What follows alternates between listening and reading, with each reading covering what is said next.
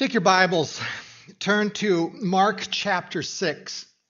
If you're new here today, we've been walking through the book of Mark, and a number of weeks, actually counted up, it's about 20 plus weeks already that we spent in Mark. But today we come to a text that's a challenge, but let me introduce it by this way. When you watch television today, I look at my age and go, it has really changed, okay, for me. First, I grew up on black and white, and that in itself is a little different from HD, but I think back to the changes in, Ozzie and Harriet and some of those very benign shows years ago, and now you turn on the TV, there's murder, there's deceit, there's extreme hatred, there's incest, there's decapitation, sexual perversions, jealousy, sexual lust, and the list goes on and on. And you wonder, can it get any worse? I don't know. That's my introduction for today. Look at verse 14, chapter 6. King Herod heard of it, for Jesus' name had become known. Some said John the Baptist had been raised from the dead. That's why these miraculous powers are at work in him. But others said he is Elijah, and others said he's a prophet, like one of the prophets of old. But when Herod heard it, he said, John, whom I beheaded, has been raised. For it was Herod who had sent and seized John and bound him in prison for the sake of Herodias, his brother's wife, because he had married her. For John had been saying to Herod, it is not lawful for you to have your brother's wife. And Herodias had a grudge against him and wanted to put him to death, but she could not. For Herod feared John, knowing that he was a righteous and holy man, and he kept him safe when he heard him. He was greatly perplexed, and yet he heard him gladly.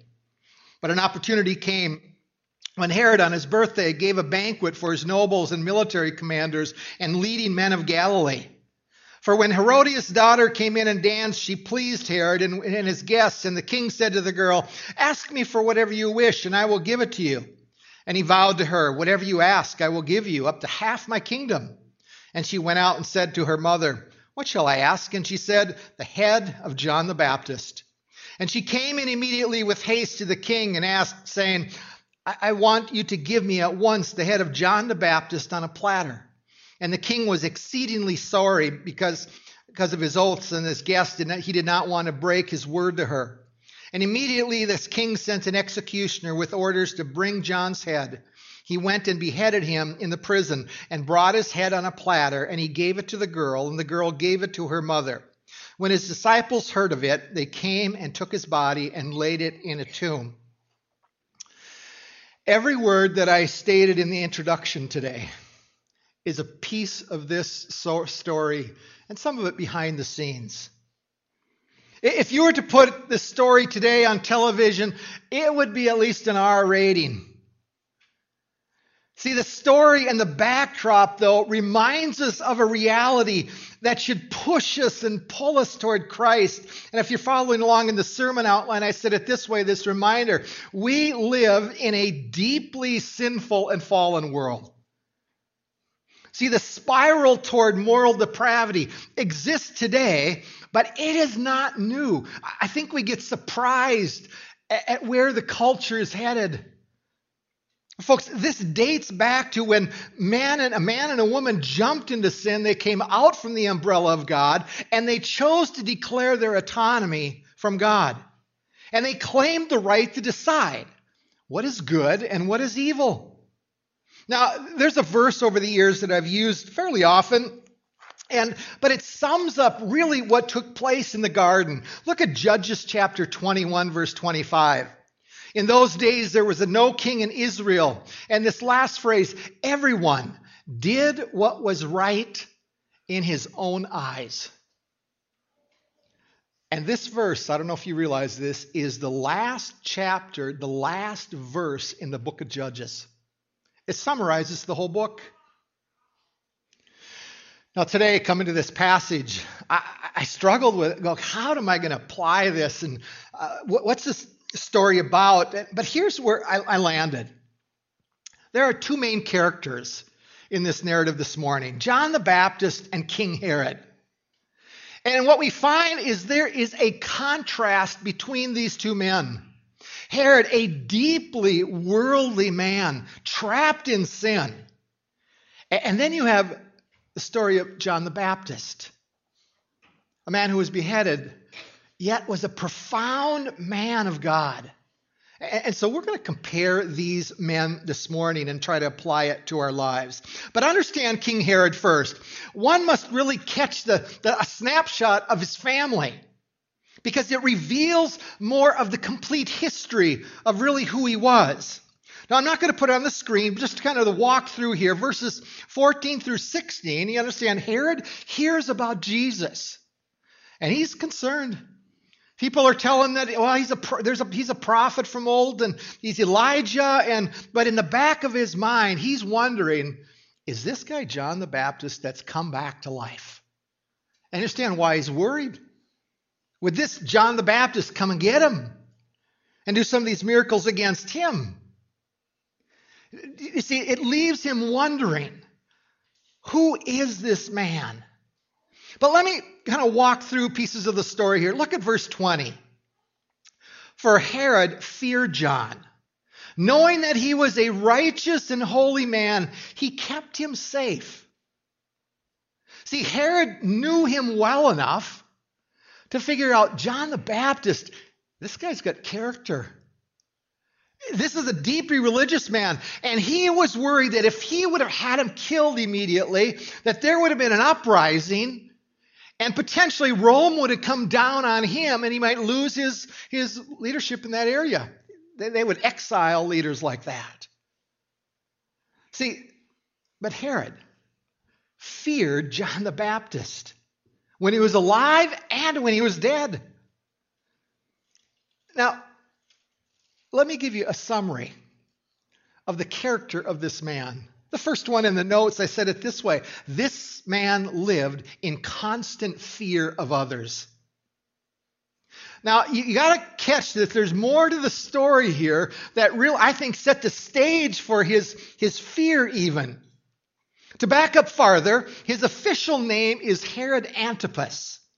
And he was the son of Herod the Great. Now, Herod Antipas, he took kind of the Herod part of it, attached it to his name because because of his dad's fame, if you want to put it that way. But Herod the Great, his father, was the same Herod who had the babies under 3, all the boys killed under 3 at the time of the birth of Christ. That was his dad. Folks, his heritage was nothing to brag about. But understand this family, the Herods, were not Romans, and they were not technically Jewish either. They actually came from Edom, so here the Herods were Edomites. And history tells us that they were south of Israel, and Israel had conquered them at one point about 140 BC, and they forced the people in that area to either adopt to the Jewish faith or you leave. As a matter of fact, they had to be circumcised as well. So the Herods came out of that line, were forced to be Jewish in that sense. And at that time as well, Herod the Great then came on the scene. He loved power, he loved fame, and he kind of buddies up to Rome. They give him, and he becomes the ruler in that region. But even more, it gets even more complicated in this family. See, Herod the Great, the dad Herod, had a total of 10 wives over the course of his life. But Herod the Great was a paranoid guy, deeply suspicious, to the point where he actually murdered 3 of his sons and a number of his wives. And one being the 4th wife, who was the mother to Herod Antipas that we have in the story here. Matter of fact, for Herod the Great, there was a saying that said, it's safer to be Herod's pig than Herod's son. That's how they viewed this man. Deeply dysfunctional, evil man. He murdered one of his mother-in-laws. He killed an uncle. He murdered a brother-in-law. And you thought you grew up in a dysfunctional family, okay? But history records that when Herod the Great was actually on his deathbed, he ordered the arrest of a number of citizens, well-known citizens in the community, and he ordered them to be killed immediately after he died. And the reason he did that is that they would mourn the deaths of these people rather than celebrate his death. He knew that people didn't like him. You catch the dysfunction in his life, the deep sin in his life. What a family legacy that the Herod in our story grew up with. But when Herod the Great died, he divided his kingdom into 3 parts, and one going to Herod Antipas here. But about the time that Jesus was coming on the scene, Herod Antipas went to see and visit his half-brother Philip. And Philip had a wife. You saw in the text there, and Herod wanted his wife, had an affair with her, takes her back to his area, and they marry. So she divorced Philip. Herod divorced his wife, and they got together. But one last piece here. Herod's wife, she was actually a daughter of a leader south of Israel, and they ended up having a war because of this. And most of the army of Herod's army ended up getting killed in one of those battles. But catch this as well, another piece. For Herodias, his wife, here's maybe what you don't understand. Herodias was also his niece. Okay? Herodias was a daughter of an older half-brother, Aristobulus. So Herod was the uncle to his wife. Just think of a wife calling you uncle. But some people believe as well, and it's written and assume that Philip and Herodias had a daughter, and her name was Salome, and this would have been the girl that was dancing at the party. Now, one last piece as well is that Herod associated with the Jews. And he was a quasi-type Jew, if you want to put it in those terms. He claimed to follow Yahweh, but he wasn't a Roman again. But he acted like a Jew, and for expedience only. And the conservative Jews in Israel, you know what? They didn't give any legitimacy to him being an Israelite or in the Jewish faith. So you understand the tension there as he ruled this area. So about the time, again, so understand this, John the Baptist then steps in. He publicly denounces Herod's marriage to Herodias, and they believe that he did this over and over a number of times in public, so it spread through the whole region. And because of that denouncement, Herod's wife, Herodias, wanted him dead. But the most he could do is get him arrested. Herod feared that there was going to be an uprising. He might get banished again. But one other piece as well about Herodias. Josephus, the first century historian, writes about this woman. And it has it that when John the Baptist's head was brought to her, she puts it on the floor and she repeatedly spits on it. And then she took his tongue and took a nail and drove it into the floor through the tongue. And you go, nice lady, huh? But you think about the character of this wife. She basically prostituted her daughter and had her daughter dance suggestively in front of these men. And we think and there's been some TV depictions of this event. And most of those depictions think of her as a 20, 25-year-old woman. But the way the word is phrased, young woman, that would have meant somewhere between 13 and 15 in terms of Salome's age when she danced in front of the men. Folks, this mother wasn't your finest mother. But one point I have to point out concerning Salome, the daughter. In our culture, and this is a theological piece I think we need to catch, we think that depravity can't start with children. It really happens later on in life. But I'm here to tell you that's just not biblical and not true. See, as you read the Matthew account, as you read this account, there's a place where you don't see her being forced to do this at all, a young girl. There had been, I believe, a slide even in the depravity of a young girl who's 13 to 15 years of old, where she was willing to carry a head on a platter and not be concerned about it, and freely being used by her mom to go into this depravity and this ugly behavior. See, depravity goes deeper and deeper. And you understand that Judges 21, everyone does with what's right in their own eyes. It can be at levels. A person might not be very sinful and they decide that, but you go to another level and then they decide what's right in their own eyes, and then another level where they decide what's right in their own eyes. And at some point along that spiraling down, the conscience disappears.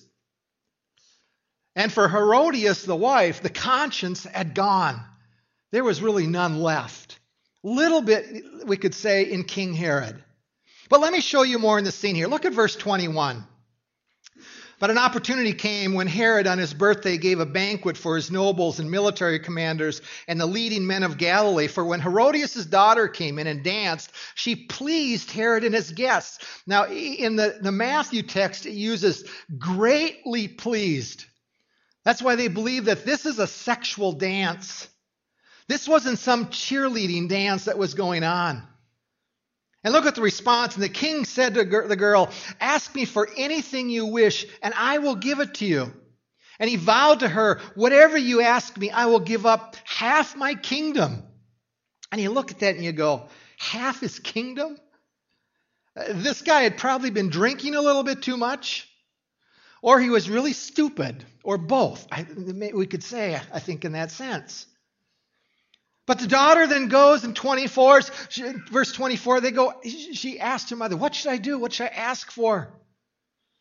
And the mother tells her, "Ask for the head of John the Baptist." But you'll notice, I don't have it on the screen, but in verse 26, it says the king was exceedingly sorry. There was still a little bit of conscience left with him. But it put him in a hard spot.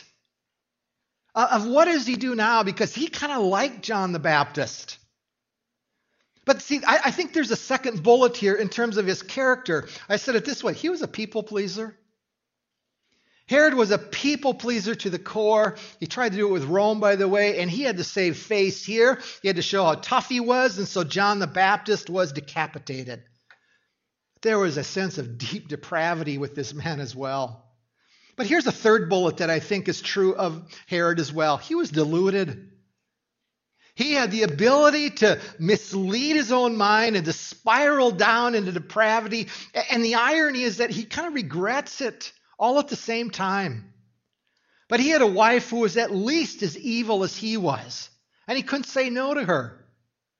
But he believed that saving face was more important than doing what was right or wrong. Now, let me give you a reminder here. I think it's a warning for us. In your notes, I said it this way. When repentance is absent, the control of sin pulls and pushes people farther and farther into depravity. See, when sin is not realized, what happens, it pushes people down. It could push us down to the point where we can sing and not sink and not even realize it. And the mind deludes oneself, and we justify our behaviors, our actions of what we do. Matter of fact, years ago, I had an individual come to my office, and it had been found out that this couple had an affair, and this one person came in, and I was talking to that person, and it was interesting because he made this statement. It was a he made this statement. God said it was okay. God wanted me to be happy.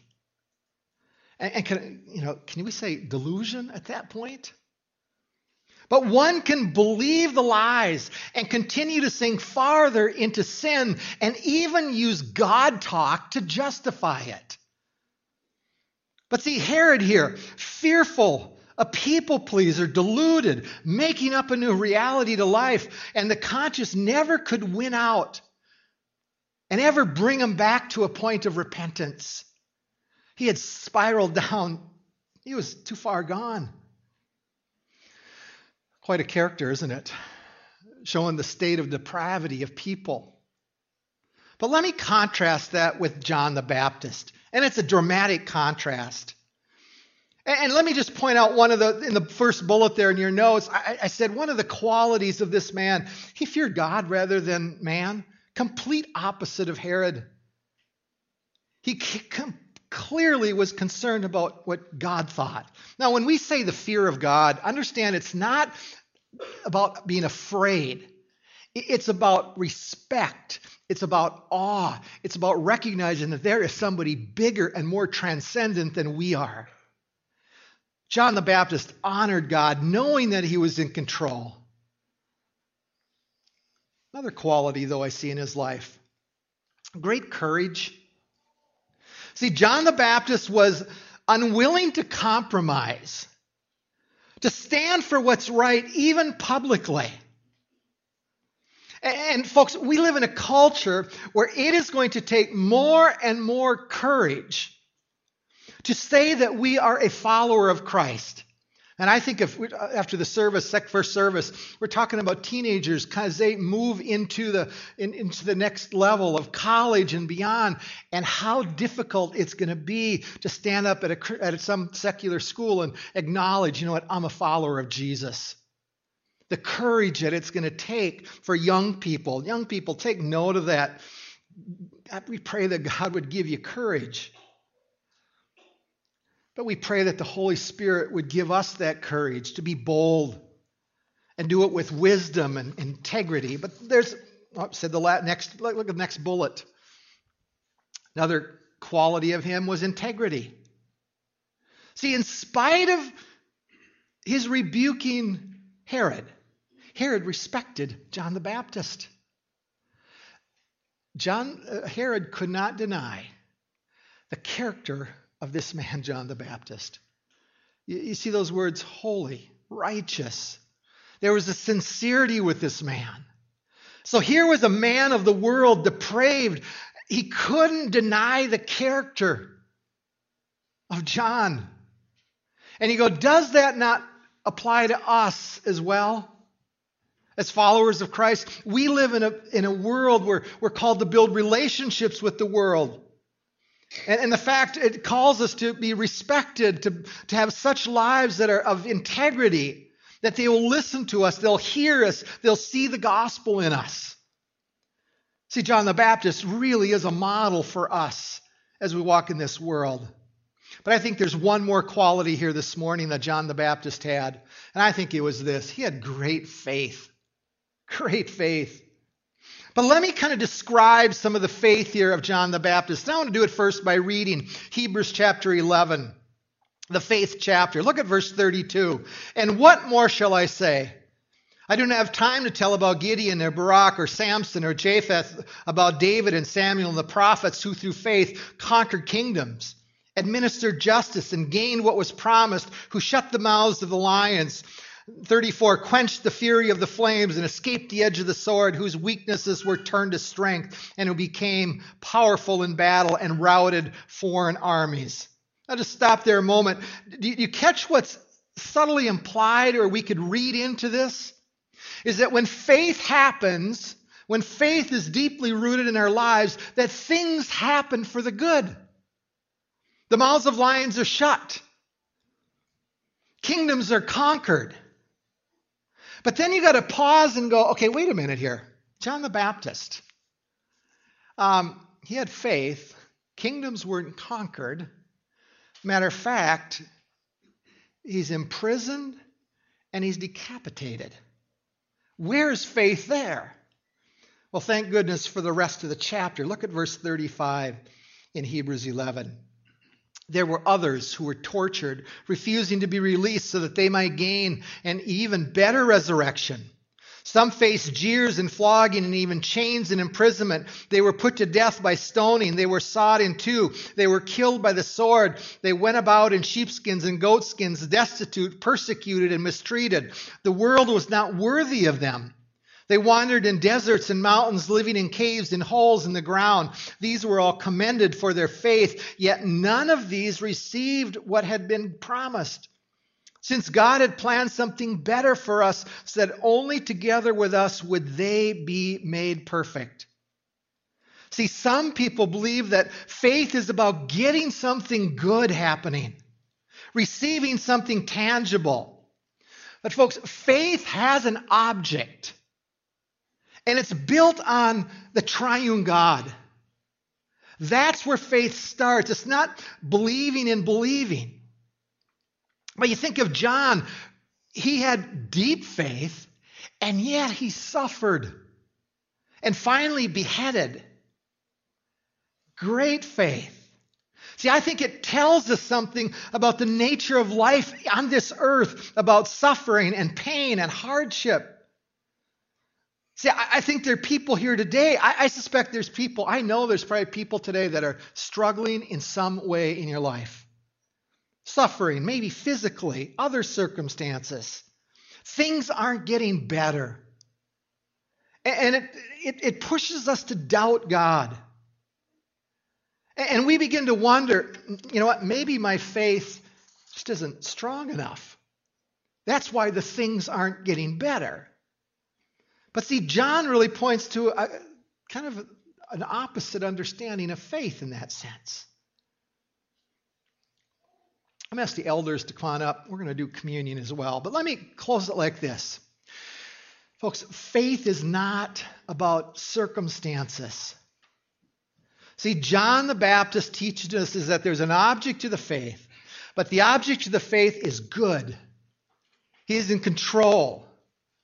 And that just maybe God had something planned that was far better than our circumstances here in this world. See, faith calls us to trust God when it's going well and when suffering takes place. See, that's the challenge for us today. Now, as I pondered that, there's a hard reality I think we've got to be reminded of, because if suffering pulls out the worst in us, where we become bitter, it might be that our faith is kind of a fair weather faith. It's a faith when things go well. But when suffering and trials pulls us toward righteousness, toward trusting God, then we begin to have a faith like John the Baptist. God is good no matter what and to what extent. Anything we can have faith. Through anything we can have faith. In faith, Herodias and Herod had him killed, but God was still in control. God was still preparing John the Baptist for something better. And it calls for us to think in those terms where we seek him and his kingdom. And it says, promise that he's going to add these things. What are these things? One of them is faith. That we can trust that he's good, no matter what the hardships and the turmoil that's going on in our lives. But folks, we have a communion table this morning, and it represents the object of our faith, Jesus Christ. Guys, why don't you hand out the bread? We practice open communion here. If you're new, we encourage you to take it. Just hold it. We're going to take it together as well. But this reminds us that Jesus died for us. And as we put our faith in him, whether life is going well or not well, God is still on the throne, and he is good. And one day, it might be into eternity. That's the hard part for us. One day into eternity, he may change things. He will change things around for us. And we may have to wait, but we trust God. We put our faith in him.